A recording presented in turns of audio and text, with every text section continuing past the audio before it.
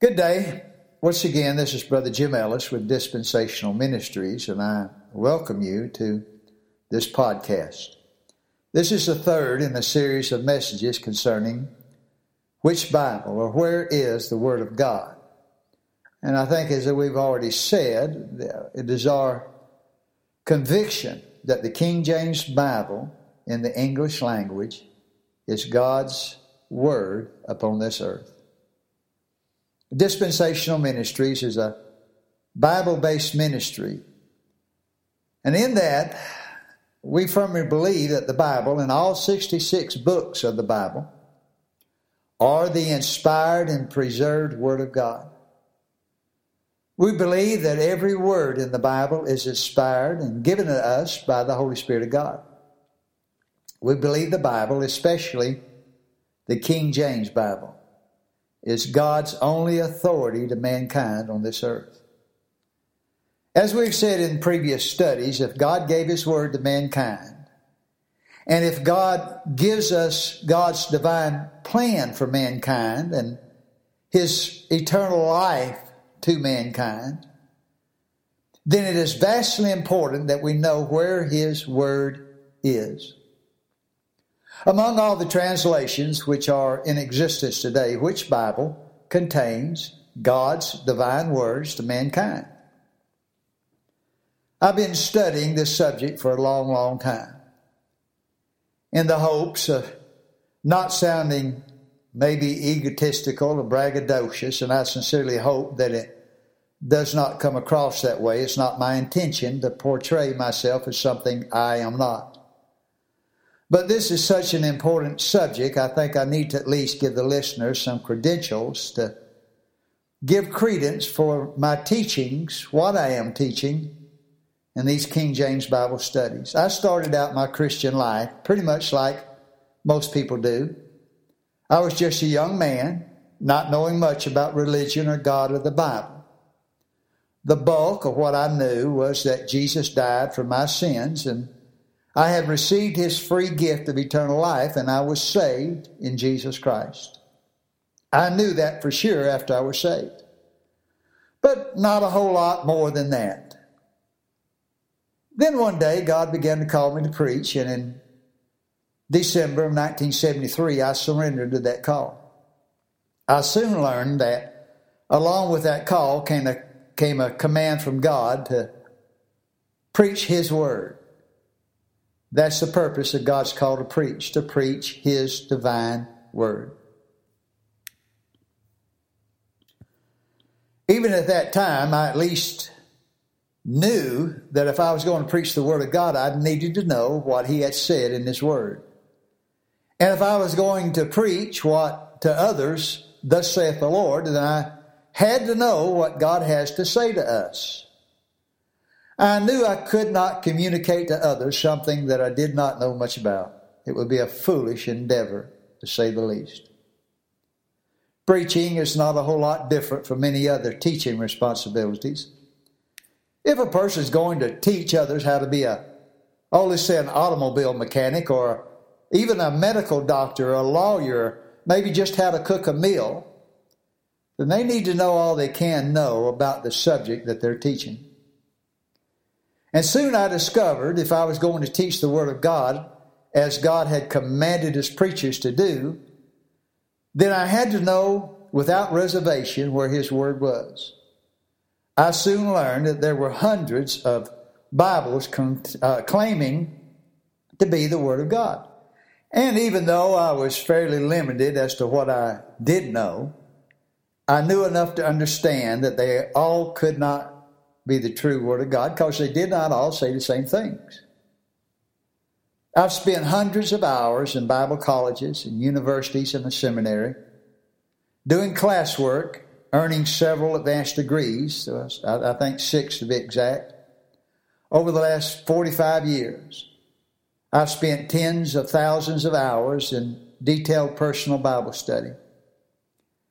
I've been preaching and teaching from the King James Bible for the last 46 years. You know, I haven't spent the last 46 years reading books, taking college courses, or advanced studies. about different matters, such as maybe how to build an automobile engine. I don't know much about that. Or how to become maybe a biologist or a lawyer or journalist or journalism. I've spent my academic years in the study of the Word of God and all the surrounding elements involved in that study. There are a lot of subjects that I cannot speak authoritative on.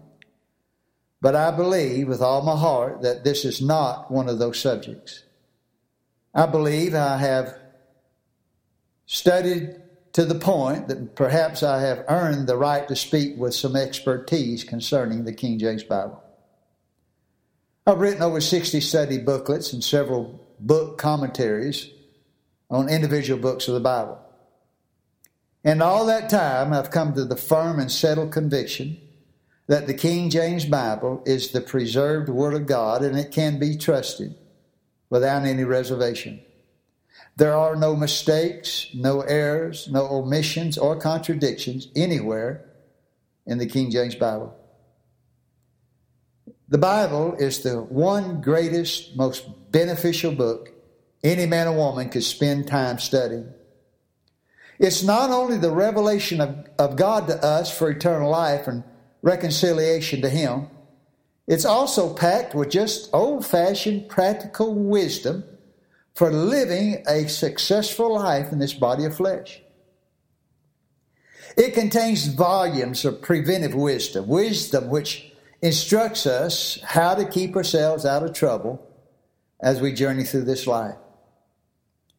So many young men and women ignore the truth that's contained in the Bible and go on in life without the preventive wisdom of God and truly without really meaning to. They descend deeper and deeper into the affairs of the world, which will only and always end in damage and hurt and eventual ruin. They don't start their life out as adults intending to fall into evil's trap. They do not consciously look for ways to ruin their lives. But neither do they heed the wisdom of God from the Word of God, which instructs them how to avoid the evil pitfalls which are everywhere present in this world. Paul said that the world we live in is a present evil world, and its tentacles of evil are everywhere present. A person does not have to purposely start out to become engulfed with evil and its snares. But sadly, unless a person takes heed to the preventive wisdom in the Word of God in the Bible, evil's going to find them, ensnare them, and eventually ruin them. They do not have to purposely look for it. Why are there so many broken and ruined and distraught lives in this old world? Why is there so much dissatisfaction, sadness?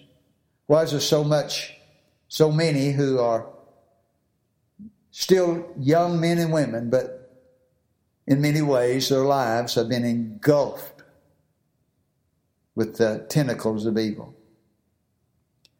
It has always been the main thrust of my ministry to encourage men and women to spend time in learning the truth of the Word of God, teaching others what God has privileged me to learn from the Scriptures in my life.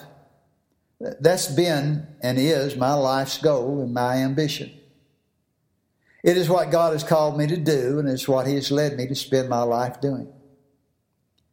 And in that time, I have learned that the most important knowledge and wisdom that a person can acquire is the wisdom and knowledge of God as it is revealed in the Bible. Now, if I thought for one single minute that there was another Bible anywhere on this earth which was better suited to be called the Word of God outside the King James Bible, I would encourage without hesitation everyone to buy and study that Bible. But my friend, there just simply is not. There's nothing in the realm of Christianity which can remotely be compared to the King James Bible. Let me give you a few technical aspects. I'm not going to get into this really deep or heavy, There's a lot of things been written about it, and I think I've said if you wanted to take years and be bored out of your mind, you can study. But let me just give you a brief overview about the differences between the King James Bible and all the other English translations on the market today. As we said in some other studies, there are some 900 Bibles which have been translated into the English language. As it exists today, there are two separate main sets of biblical manuscripts. One is known as the Textus Receptus, or the majority text, and the other is the Vaticanus Sinaiticus. The Textus Receptus is a set of manuscripts which have been copied and preserved down through time by true believers. The Vaticanus Sinaiticus is a corrupted manuscript. I'll explain. It has thousands of differences with the Textus Receptus. There are thousands of, or tens of thousands of laborious and detailed and theological pages that have been written concerning these manuscripts. Textual critics of every sort have examined and expounded their positions concerning the authority or the fallacy, preservation, purity, validity of all of these manuscripts as the Word of God. And their conclusions and opinions are as diverse and numerous as sand on the seashore. As I said, if you have some years with nothing to do and a desire to be bored beyond imagination, you could begin reading those so-called learned opinions. But regardless, when all is said and done, and when every last theological argument is made, the main crux of it all is simply boils down to one simple question. Did God preserve His Word over the centuries, or did He not? Now, He promised He would, so did He keep that promise? I read a story about a man who was part of an expedition in the old city of Alexandria. That was located in the very northern tip of Africa. While they were excavating around that city, they found an old ancient garbage dump, garbage pit. And in that garbage pit, as they rummaged through it, they found some ancient manuscripts in with the rest of the garbage. Now, before I continue this illustration, this man apparently never stopped to ask himself why these old manuscripts were thrown into the garbage pit to begin with hundreds of years ago. But this man spent several decades of his life translating those old ancient biblical manuscripts, and when he finished, his final conclusion was that all the manuscripts we have today are corrupted and contain thousands of errors because they were different from the ones that he found over there in Africa in the garbage. Now, this man considered himself to be on a quest to learn the truth, and perhaps he honestly thought he was doing something somewhat noble in his quest. But I just cannot help but wonder, why waste all those years studying something that was thrown out with the rest of the garbage when he could have spent that time studying the truth of the Word of God that is evident and right before us all? Sometimes the foolish things we think to do in life can be avoided by just asking a simple, common sense question. In this case, perhaps he should have stopped and asked, well, why were these manuscripts in the garbage to begin with? Why did someone throw them away hundreds of years before? How foolish it is to conclude that something discarded as garbage 1,000 years ago would totally discount and prove wrong the entire canon of Scripture. The King James Bible was predominantly translated into English from the Textus Receptus set of manuscripts in 1611. The translators tell us right at the beginning that it was translated out of the original tongues and with the former translations diligently compared. That is, all the translations of the Greek and Hebrew text which had come before the King James Bible. All the other 899 English translations were created by following the Vaticanus Sinaiticus.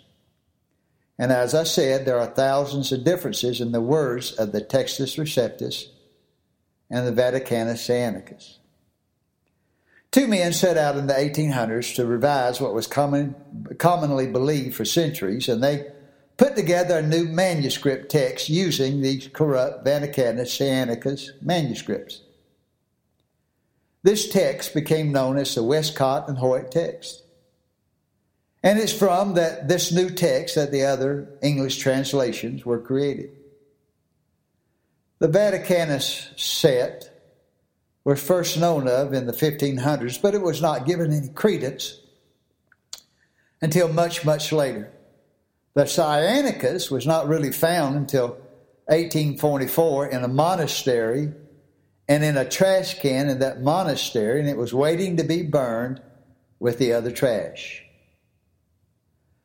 So we ought to believe that according to modern scholars that until these brilliant men came along and took these two manuscripts, reconciled the two together, and came up with the new Westcott and Hoyt text, that no one had a completed, fully preserved, and fully inspired Bible. That's what we're told we're supposed to believe.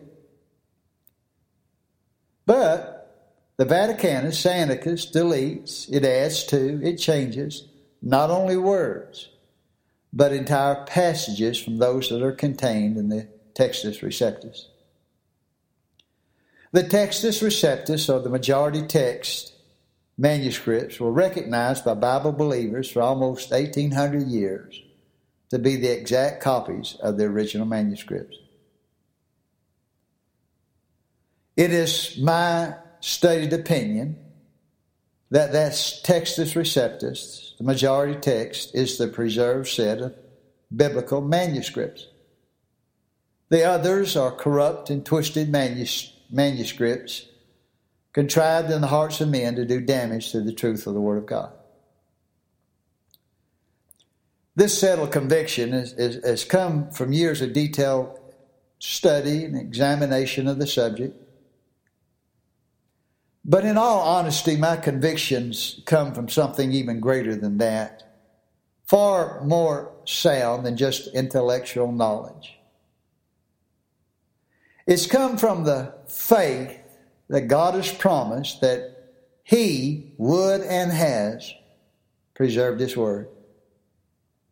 After all these years, I've come to understand the tactics that evil uses in its fight against God and His divine plan for mankind. And there is nothing of a greater importance in that fight than the revelations of God in the Bible. It is the Scriptures, and as the Lord Jesus Christ told us, it is in the Scriptures where we find eternal life, or the message of eternal life. I'm convinced that these manuscripts, this Vaticanus Sinaiticus, were planted some years ago by evil forces which only want to cause confusion among men and women as to where the Word of God is. Well, what we have now, basically, is two main sources of manuscripts which both claim to be the truth and authority of God in His divine revelations to mankind. So, what are we to do? Well, men and women must make a choice. Which will they accept as the true Word of God? Which Bible is the true and honest revelation of God? Since they both differ and differ in some very major areas, both cannot be the inspired Word of God. So, here we are, left with a choice. Which Bible is the Word of God? As I said in our first study, most Christian men and women think that the matter of the new translations is merely replacing the old archaic King James Bible words with more modern words.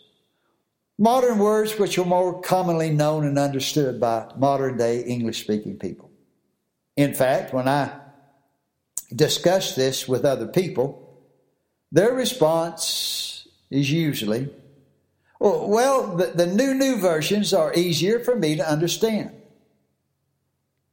And they consider it merely an issue between more modern language and the old outdated, what they believe outdated, Victorian English, as they would call it.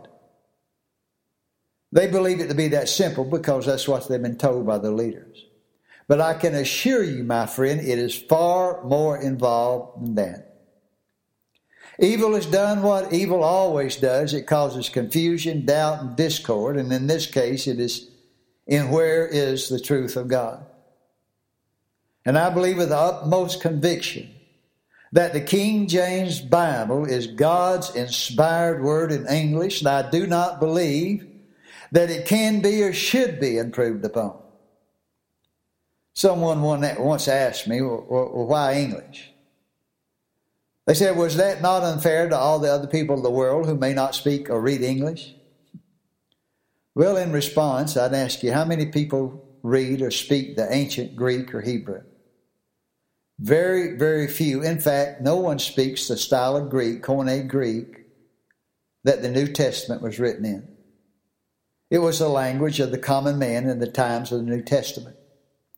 Comparatively speaking, a very, very few men and women are even able to read that style of Greek. Even in the modern state of Israel, English is a common language. Hebrew is the official language, but English is the required second language that they study in their schools. The English language is and has been the most universally spoken and read language all over the world for the last 400 years. A person can spend decades trying to obtain a working use and knowledge of the biblical Greek and Hebrew, or they can spend a relatively short period of time gaining a working use of English, if they do not already know English. The King James Bible translators began to study Greek and Hebrew from the time they were able to speak words, for the most part. They spent decades in mastering the original languages of the Bible manuscripts before they ever began to translate the King James Bible. They were not distracted with TV or video games or radios or all the other activities that we're commonly distracted with in this modern age. The vast majority of their time, as was true for many people in that age, was spent in a scholarly pursuit of learning Greek and Hebrew. Well, so-called modern theologians study Greek and Hebrew for an average of 1 to 3 years in a Bible seminary. They think that this short time gives them the authority to become Greek and Hebrew scholars who are capable of correcting God's Word. They often spout off things from their pulpit about this Greek rule or that Greek rule in order to make themselves sound learned and intelligent and authoritative while they're correcting the King James Bible in front of their people. They claim that the original manuscripts said something different from what the manuscripts which we have in our possession today say. In other words, they'll point to a word or phrase or passage and they'll say this word or phrase or passage was not in the original manuscript. Now my question to you and them is this: how could they possibly know that? No one has seen or read the original manuscripts for almost 2,000 years. They're not here. No one has them. They cannot be found. Yet men stand in their pulpits and make statements like, well, this word or this passage was not in the original manuscripts. How could anyone know that? No one has seen or read the original manuscripts for more than 1,900 years. They've all been lost to mankind, or perhaps, I don't know, perhaps God has hidden them away somewhere until sometime in the future. The oldest manuscripts in existence are mere small pieces of paper containing a very few words. And they are, most of them, less than 1,400 years old. There's not one single slice of paper or goat skin remaining from the original manuscripts. The oldest that's in existence is a very small piece about the size of a business card, which dates back to the 2nd century. I believe the truth of the King James Bible perfectly fits what King David said in Psalms 12. He said, the words of the Lord are pure words, as silver tried in a furnace of earth, purified 7 times. Thou shalt keep them. That word keep means to guard something, to oversee something, and to diligently take care of it and to guard it. Thou shalt keep them, O Lord, thou shalt preserve them from this generation forever.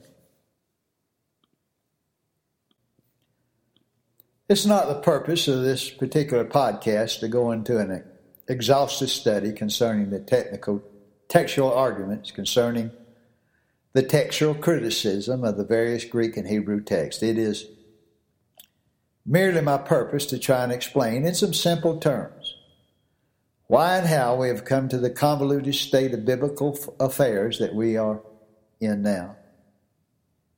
If I did try and go in detail, probably everyone would have ended this message before now. The simple truth is, we either have a preserved and inspired book of Holy Scriptures or we do not.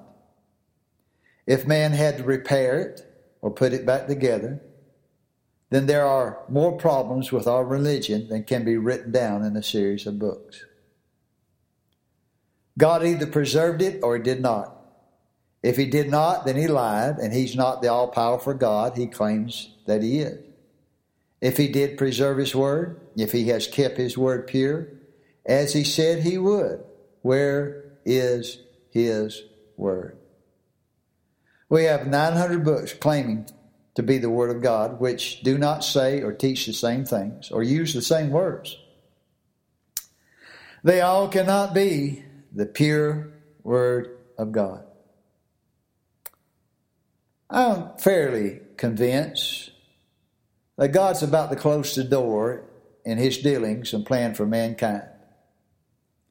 I'm convinced it is all about to come to an end. Now, I don't know when that's going to happen. And when I say about, I mean it could be the next few minutes or it could be many, many years down the road. But compared to the last 2,000 years of history, I don't believe that it is going to be another 2,000 years before God wraps up his dealings of grace with mankind. And I'm convinced that when he gave the King James Bible, it was God's preamble to bringing everything he's been doing among mankind in the body of Christ to an end. The truth of the King James Bible became more readily available to the common man, and it helped spawn the movement into America of men and women seeking religious freedom. In all probability, America is the last stand for the propagation of the true gospel of Jesus Christ. And if we stand in serious doubt right now in this country, how much longer the freedom to teach and preach the gospel of Jesus Christ and take open stands for the truth of the Word of God, how much longer we're going to have that freedom? America, for the time being, is still the center of missions. It has been since its inception. It is the center of missions and missionary work all around the world and spreading the gospel of the Lord Jesus throughout the world. The translation of the truth of the Word of God into the King James Bible, as much as anything, spurred the movement that produced the forming of the United States of America. Where else could one go in this world where the effort in spreading the gospel has been as productive and intense over the last 250 years as it has been in the United States? And I'm convinced all of this came about as a direct result of the Holy Spirit of God moving behind the King James Bible. Now, don't misunderstand me. I do not believe that America is some type of divine nation. It is not and never has been. But God has always used societies of people all throughout history to spread his gospel from nation to nation to all of mankind. And he's done this with America. Much in the same way that he did it with the churches in places like Thessalonica and Philippi as they took the Word of God out to other parts of the world. The church in Thessalonica is said to have taken the gospel of Jesus Christ to every man and woman in the nation area, which is now Greece. That's a landmass of maybe about the size of the state of Georgia. But those men and women, shortly after they received the gospel, they took it out. And the Bible says that there was no one that they missed. They took the Word of God to every village, every hut, to every man and woman in that area. And when you consider the mode of transportation that time, that was a stunning achievement.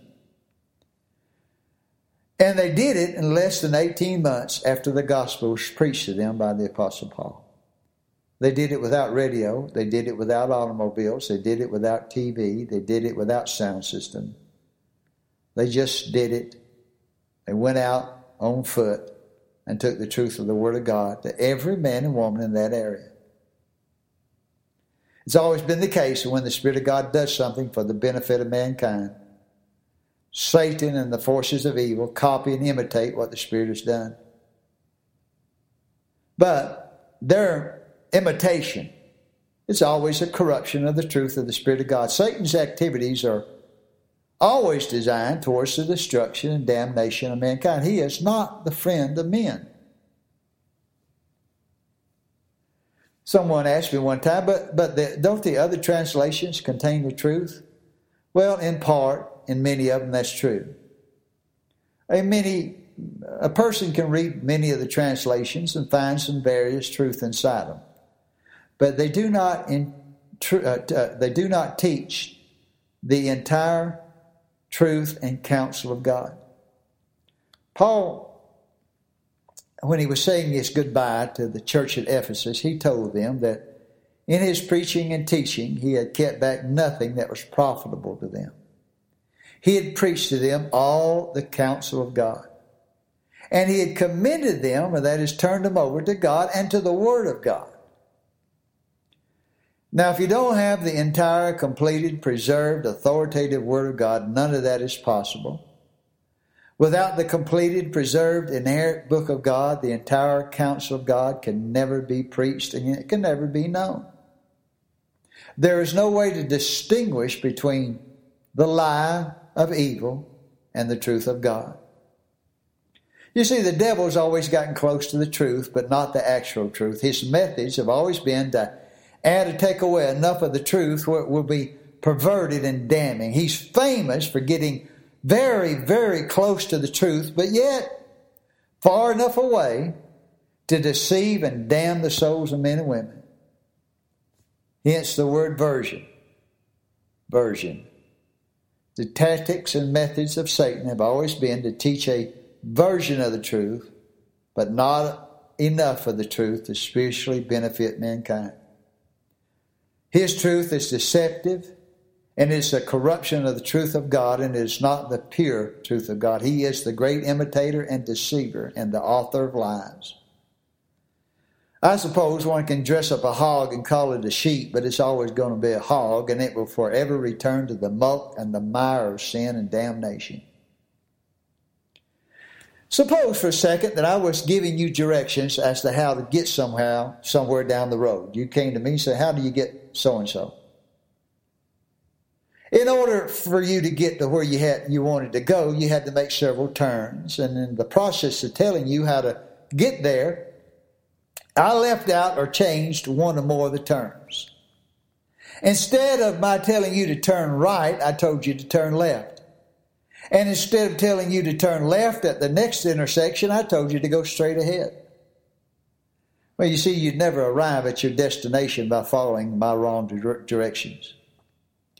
That is what he has done in bringing to prominence all the hundreds, I'm talking about Satan, all the hundreds of translations which exist today. They are perversions of the truth of the Word of God. They pervert, change, and alter the commandments of the Lord to us and for us. Paul said in Romans, now I beseech you, brethren, mark them which cause divisions and offenses contrary to the doctrines which ye have learned, and avoid them.